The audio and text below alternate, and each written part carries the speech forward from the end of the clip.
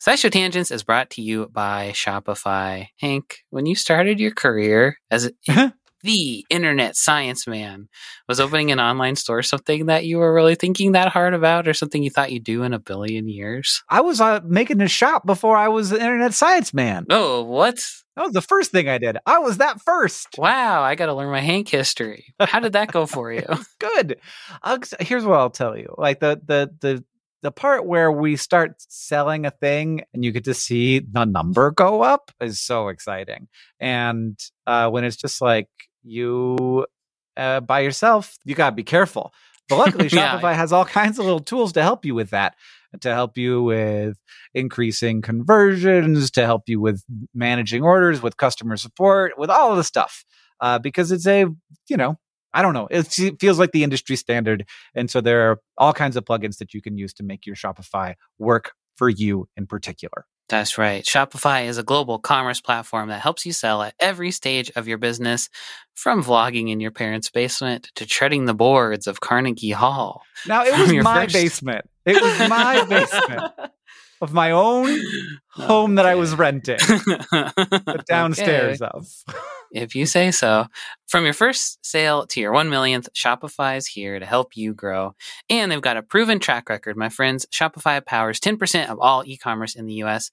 and powers entrepreneurs in 175 countries. They have, as Hank mentioned, the internet's best converting checkout, 36% better on average compared to other leading commerce platforms. And they have award-winning customer service, because businesses that grow with Shopify. You can sign up for a $1 per month trial period at shopify.com/tangents, all lowercase tangents. Go to shopify.com/tangents now to grow your business, no matter what stage you're in. Shopify.com/TANGENTS, all lowercase.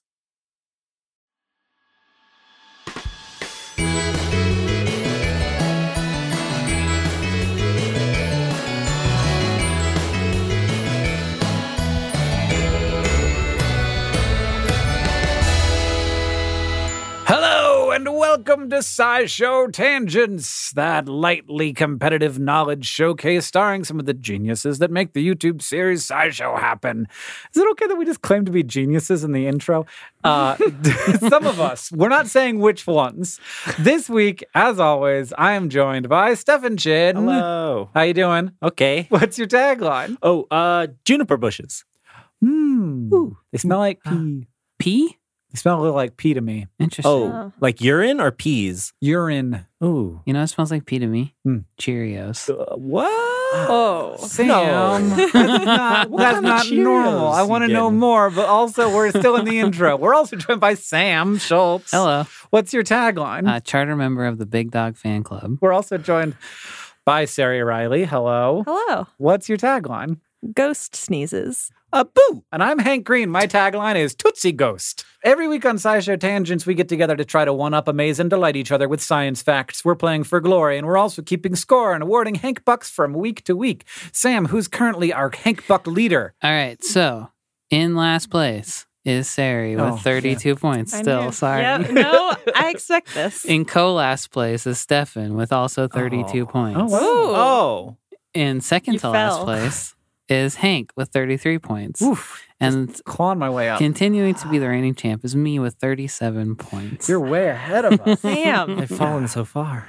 So we do everything we can to stay on topic in this podcast. We are not going to be great at that. So if anybody goes on a tangent that we deem unworthy, they will have to forfeit one of their Hank Bucks. Now, as always, we're going to introduce this week's topic with the traditional science poem, this week from Sari.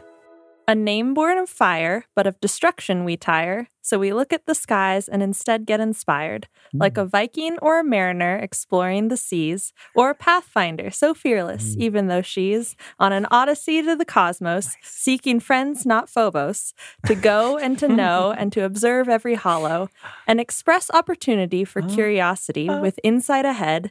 The spirit of science breathes life into this planet of red.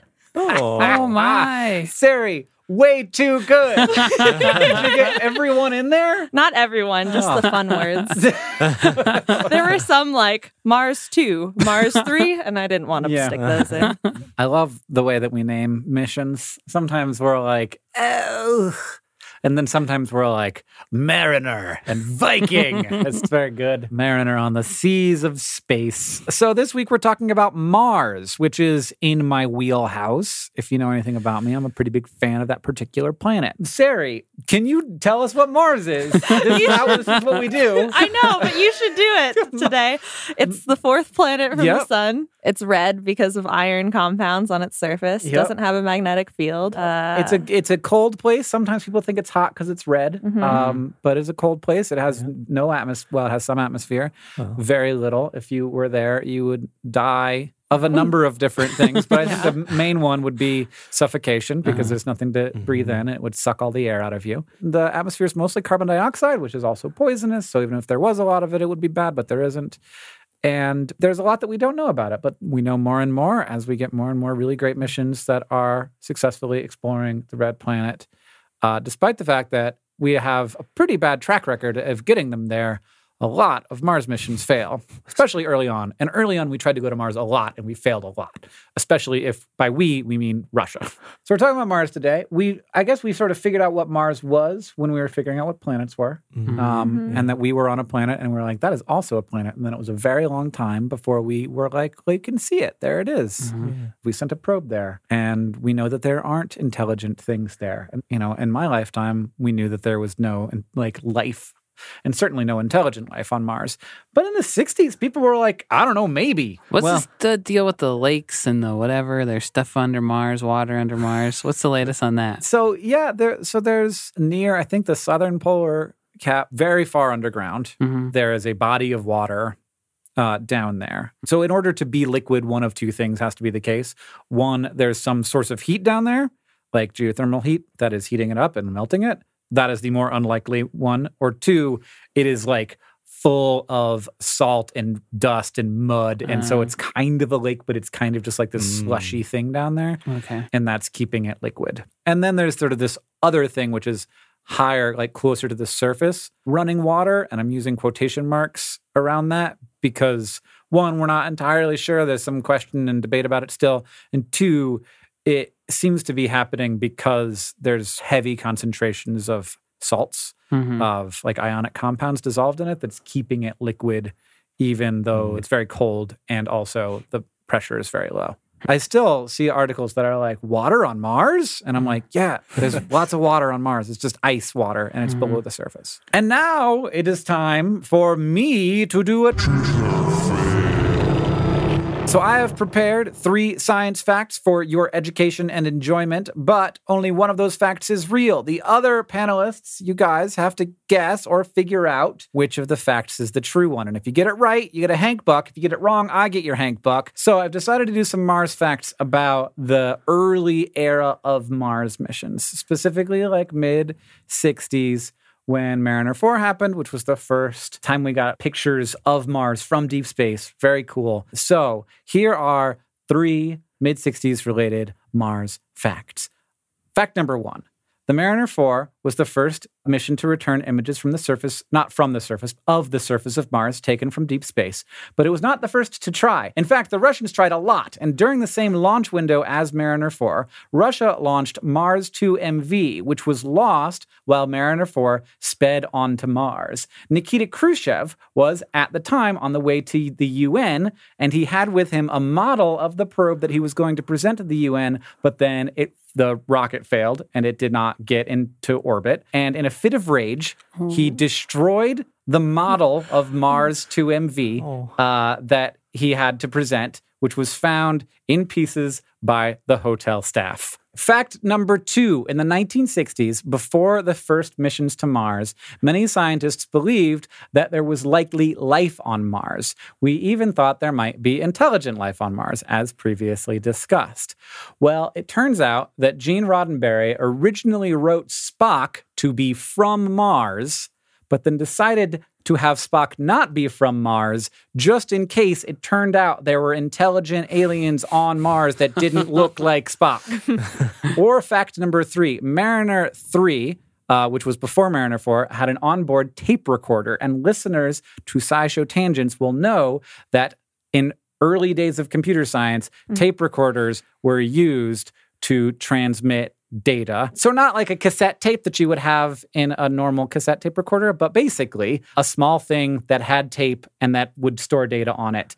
And that thing on Mariner 3 was hit by a micrometeorite, which resulted in that mission not being able to transmit its data back to NASA. So, fact number 1, on his way to the UN, Nikita Khrushchev destroyed a model of the Mars 2V spacecraft. Fact number 2, Gene Roddenberry was going to say that Spock was from Mars, but then just in case didn't because he didn't want to be wrong about it. Or fact number 3, Mariner 3's tape drive was sliced by a micrometeorite, which ended that mission's ability to transmit data. I know nothing about any of these. I have never seen an episode of Star Trek in my life.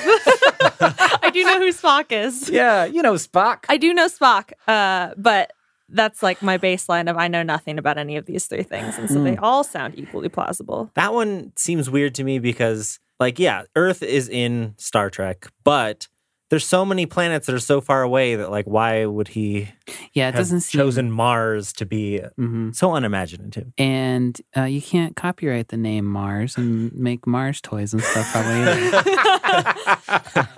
They don't make toys of the planet Vulcan. Yeah, probably somebody has. And I would definitely smash up a little model if somebody was like, "Oh, sorry," I would throw it on the ground in a rage. Yeah, so I'm gonna go. American probe is being all successful, and my probe isn't. This probe sucks. I'm gonna pick that one. All right, he's going for Ooh. Nikita Khrushchev having a tantrum in a hotel. The only one that's like really sort of sciencey is the Mariner 3 tape one. But I don't know anything about Mariner 3. I like the Khrushchev one. I'm going to choose that one. All right, we're going Okay. with Khrushchev tantrums. Well, I don't like everyone going all in on one. Ooh. And the micrometeorite seems plausible. I don't know. Things go wrong in space. So Things go wrong. That's in definitely space. true. Things go wrong in space. It is Yeah. also true that Gene Roddenberry originally had Spock from Ah. Mars. What? But then rewrote it because so lame. because there was going to be a bunch of Mars missions, and he was like, "It's too weird. We're going to know too much about Mars by the time this comes out." So he wrote man. it. He changed it just in case there were people. From Well, Mars? he wrote it because he wasn't Yeah. sure what was going to be there. Right. He wrote it because there was a flurry of Mars missions coming up, and he was like, "We're going to know too much. It won't be mysterious enough." So Nikita Khrushchev did bring a model of Mars 2V to the UN, and he kept it in its case, but he did not destroy it in a hotel room. He was probably so mad though. I kind of picture him as pretty stoic, honestly, just being like, whatever. They tried so much, and the things that kept going, it was like the same thing would happen, and they would try again, and without fixing the problem. And I'm Oh. just like, you guys, the 3rd stage of your rocket clearly blows up, so stop using it. Were they in a big hurry though? Yes, Yeah. they were in a big hurry, and they did not have the money that America had, and it Right. was the 60s in the Soviet Union, and things were rocky. mhm. And there was a micrometeorite impact on Mariner 4. So there's 2 different facts in this one. There was a failure of the tape drive on Mariner 3. There was a micrometeorite impact on Mariner 4. Interesting. But they were separate things. How often are things getting hit by micrometeors? Not often, Hmm. actually. It's pretty uncommon. And it's bad when it happens. Yeah. And sometimes we know when we're going through areas of like high probability for that. And it's always just sort of a cross your fingers thing. Because things go wrong in space. So I don't know if anybody else noticed, but I got 3 points. Oh, no. I certainly did notice. Loaded Yeah. up on that. And now I'm going to go smash my model rocket. Next up is the fact off. But first, a word from our sponsors.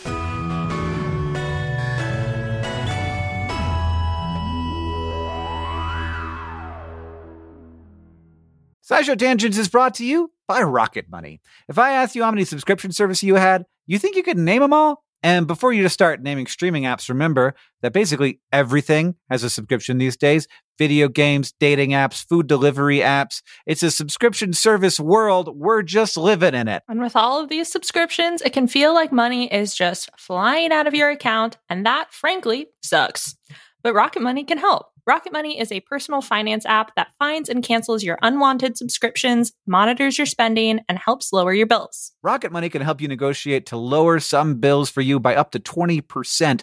Rocket Money has over 5 million users and has helped save its members an average of $720 a year, with over 500 million in total canceled subscriptions. Escape from the planet of the subscription services and stop wasting money on things you don't use. Cancel unwanted subscriptions by going to rocketmoney.com/tangents. That's rocketmoney.com/tangents.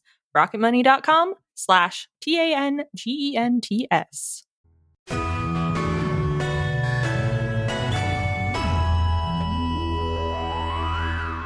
Welcome back, everybody. Everybody but Sari's got 0 points, except for me. I got 3. Poem coming in clutch. You know what? You are 1 point behind me now in the grand total. Really? So, Wow. yeah. You better not get any more points. Now, everybody get ready for the fact off. 2 panelists bring science facts to present to the others in an attempt to blow our minds, and we get to award our Hank Buck to the fact we like the most.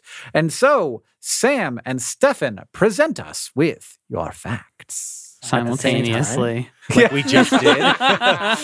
And we're going to choose who goes first by picking the person who's wearing the most red. Oh. Why? What? Am I? That's actually pretty Mars colored. Now that I'm looking. It's my Mars shirt. You got any red on you at all? Nope, not right now. Yeah, Sam's got some red on his phone, and he's wearing an orange shirt. On Do the you- watch. Am I wearing my phone right now? You are. You got your You're finger in the holding pop it? socket. What's that wearing? Dang, you're That's how it works. What You does- have a Mars cosplay right now, Sam. You're basically dressed like Mars. No. Always have to go first, but that's fine.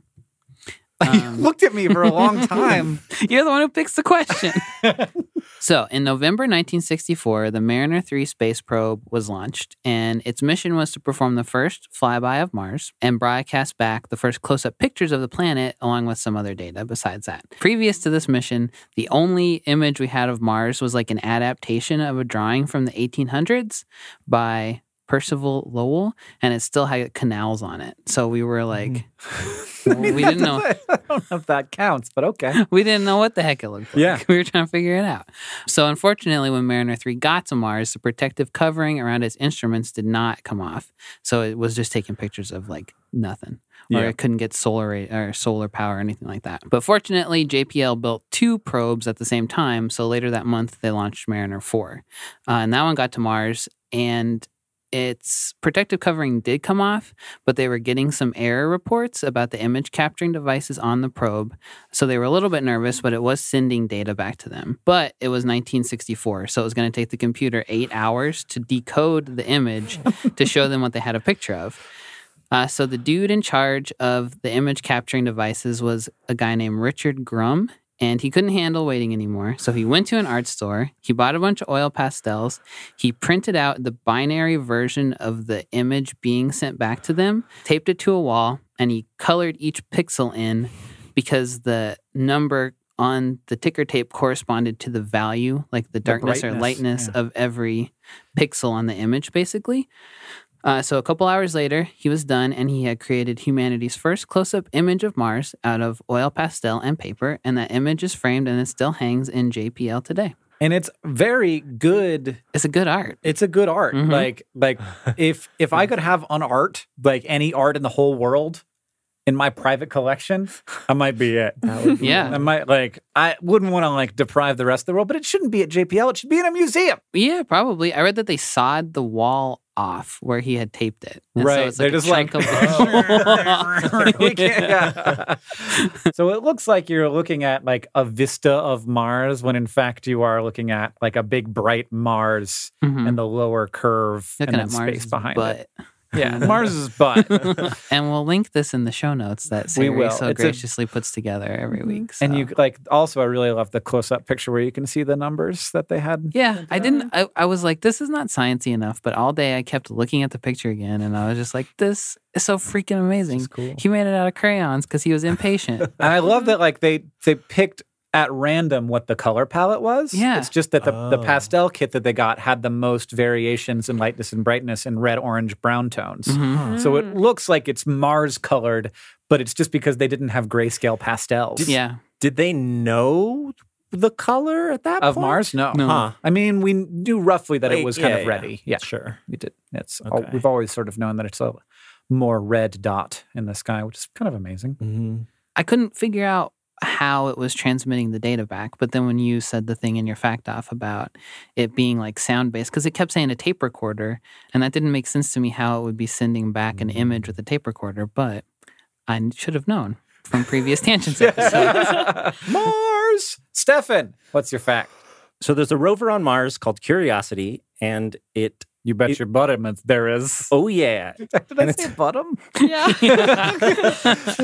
But Curiosity is very large, and whereas previous rovers used solar panels, they had to find a different way to power Curiosity, and so it's carrying a bunch of pellets of plutonium-238, which it uses to generate electricity, but also keep the components warm. Plutonium has been used in the Viking landers, the Voyager probes, New Horizons, and apparently it's kind of hard to send things past Mars or to like hang out on Mars for a long time without some kind of like nuclear power source. We stopped producing plutonium-238 in 1988, and we were buying it from Russia, but Russia stopped supplying us with that in 2010. So we knew we were running out of plutonium that we could use for NASA projects, and apparently you can't really make it the same way that we used to because we don't have access to the same kinds of nuclear reactors that we had in the Cold War. Mm-hmm. So they're kind of having to reinvent the wheel a little bit. In 2012, Congress was like, okay, here's some money. Let's start making plutonium again. By 2015, we had actually made some. And I think that's because it takes up to 3 years to actually produce a batch of plutonium. Oh, wow. You have to like radiate it for like several months, and then it has to cool forever. Decay some. Yeah. And so in 2015, they produced 50 grams of plutonium. That was the first amount that they made. And the goal of this company, there's like one company, I think there might be two now, but there's this one company that's primarily producing plutonium for NASA. Their goal is to make 1.5 kilograms per year, which seems like a laughably small amount to me, especially since Curiosity used like 4.5 kilograms. Oh, wow. So like it's still, I don't know how this is going to fuel missions. Well, I going mean, into the Curiosity is future? very big, and you Yeah. only send one of them every 10 years or That's so. true. But we got to be ramping up the missions. That's right. We got to get more plutonium. We got to find the Vulcans. Basically, plutonium is really hard to make, and surprisingly hard actually to find detail on the actual process, like the specifics.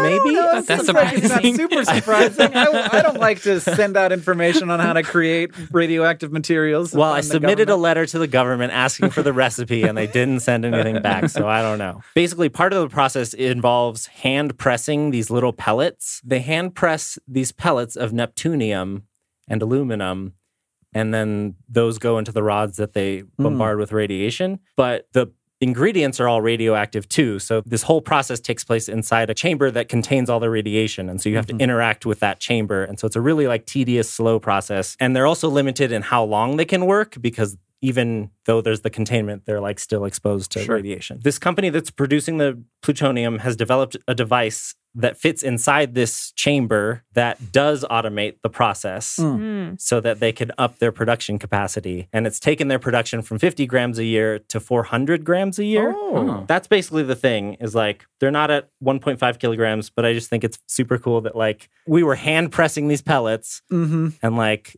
that was the bottleneck. And now we have this little device. They just basically made a robotic arm that like does the little process for them, and now they can produce a bunch more plutonium. It's also kind of wild that like we have like Curiosity is only possible because of byproducts of nuclear reactions that we're not making anymore.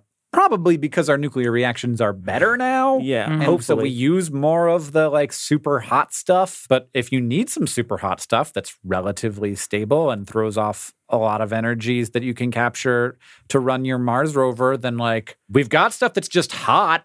Like, isn't that, like it's weird. Like plutonium, it's just hot. Yeah. It just sits there and it just keeps being hot. It's like glowing. Yeah. It can I melt didn't realize. itself. Yeah.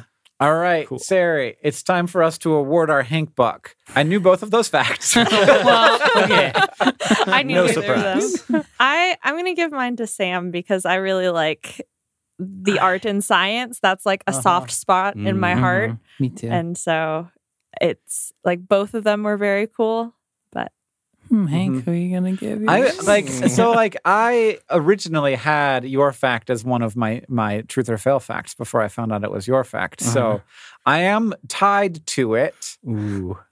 Because it is very, I got to give it to Sam. Yeah. It's just cooler. It's just so cool. I love scientists. It made me smile so big when I found it. So I guess that means it's time to ask the science couch. Sam is going to read us one of our listener questions, and our couch of finely honed scientific minds will attempt to answer it. James asks, how come Mars seems currently tectonically extinct while Earth remains so active? So the way we consider, Earth has plate tectonics, and basically that means that the Earth's crust, so the top layers, it's considered the lithosphere, is fragmented up into different segments. And because the underlying layer is molten and there are different densities and it's kind of gooping around there, then the tectonic plates on Earth can subduct and melt and then also come back up and reform on other sides of these faults. And so essentially, tectonically active is just that the Earth's crust is constantly regenerating itself and squishing up against. That's why we have mountains. Mid-ocean ridges form because of plates separating. And that is a fairly unique phenomenon to Earth. And it's also a thing that geologists think it's part of the reason why we can have life on Earth, because of this cycling of minerals and other atoms that are necessary. They don't just get trapped in rock forever. They get melted down and then recycled and re-released, or get captured in that rock and then brought down into the Earth. Carbon sequestration is part of that, I think, where carbon ends up on the seafloor and then it gets into the molten magma within the Earth. But Hank's our Mars expert, so. Yeah, so the non-tectonic activity of Mars is a big question. And there are some other places in the solar system that have active tectonics. They're mostly ice moons. They actually have plates of ice that seem to form and move around, kind of like the way that we have plates of... But not a molten core. I mean, molten in that it's liquid water. Oh, okay. Yeah. But the Mars situation is weird. So it is not tectonically active in that there are no plates. So one piece of this, and it seems to be explained by a number of different things. One piece of it is that it's smaller. So it's easier for a smaller body to lose its heat.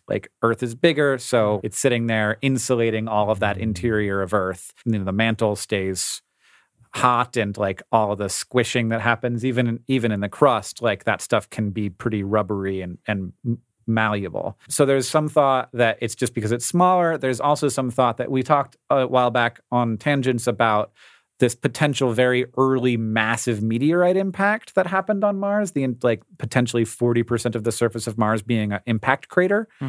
And that happened 4 billion years ago. So very, very early in the history of the solar system. And that allowed a lot of the heat in the interior of Mars to exit. So the crust was forming, all that stuff was happening, but then this big impact happened and it all got a chance to start leaking out again. The process through which tectonics forms is also very weird, and it takes time. And the difference between continental crust and seafloor crust is actually different and sort of relies on a lot of geologic activity to have stuff like granite, which is lighter, float up to the top. And so sort of that you can kind of think of the continents as a actual solid crust, ice sort of floating on top of other heavier but still solid materials. Geology is very cool. And then the last thing that I'll say about this is that we think that Mars still is geologically active. So it doesn't have plate tectonics. Definitely not. Doesn't seem to have ever had. And that's why it has the largest volcano in the solar system, because it has a hot spot that doesn't move. So the magma just keeps coming up in the same place for billions of years. And that's why Olympus Mons and the Tharsis Bulge is so big. And the last evidence we think for Olympus Mons erupting was 25 million years ago, which is a long time, but compared to the 4 billion years that Mars has been roughly in the same shape that it is right now, not that long ago. There were apes on Earth 25 million years ago. And were they oh, what the heck was that? Would they have been able to hear it? No. It turns out space is a pretty good sound insulator. Well, maybe a big enough sound. The sun is very loud. We okay. cannot hear it. Okay, that's good. And that kind of indicates that on the geologic scale, this might not be the last time that Olympus Mons erupts. It could potentially happen again someday in millions of years, or right now. Who the heck knows? So it does indicate that there is, molten stuff inside of Mars. But the other big consequence of all of this is that Mars doesn't have a magnetic field because there's no solid core inside of the molten. So Earth has solid, liquid, solid, and that ball of iron inside of us is what gives us our magnetic field. And that is also what gives us life being easier to have without being constantly bombarded by solar winds and radiation. We really lucked out, huh? I mean, Earth is pretty great. And compared to everywhere else in the solar system, really great. Yeah. A bunch of things all happened this way in this place. Yeah, and, it's weird to think of how it all sort of came together. Yeah. And then I get to drive a car, have a wife, eat pizza. Oh my gosh. Oh, that's very good stuff. If you want to ask the Science Couch your questions, follow us on Twitter at SciShow Tangents, where we will tweet out our topics for upcoming episodes every week. Thank you to the Librarian LT and Studying Notes and everybody else who tweeted us your questions this week. All right, so here we are at the end of the podcast. Sam, you came out with 2 points. I humbly accept. Sarah, you got 1. Stefan, you got nothing. I'm sorry. I'm now truly, well and truly You're in last place. You are. And I'm climbing back up there in the lead as a winner with 3 points. If you like this show and you want to help us out, it's really easy to do that. You can leave us a review wherever you listen. That's helpful and lets us know what you like about the show. Or you can tweet out your favorite moment from this episode. And finally, if you want to show your love for tangents, just tell people about us. Thank you for joining us today. I have been Hank Green. I've been Sari Riley. I've been Stefan Jin. And I've been Sam Schultz. SciShow Tangents is a co-production of Complexly and WNYC Studios. It's created by all of us and produced by Sam Schultz and Caitlin Hoffmeister. Our sound design is by Joseph Tuna Medish. Our social media organizer is Victoria Bongiorno, and we couldn't have made any of this stuff without our patrons on Patreon. Thank you, and remember, the mind is not a vessel to be filled, but a fire to be lighted.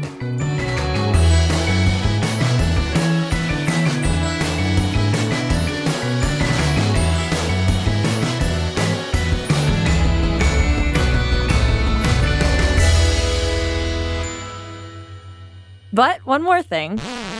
To get humans to Mars, we need food. So researchers are trying to build toilet systems with bacteria that break poop down and produce methane to feed another bacterium called Methylococcus capsulatus that can supplement astronaut diets as a protein and fat-rich microbial goo. Oh, come on. Poo into food. Yeah, poo to goo.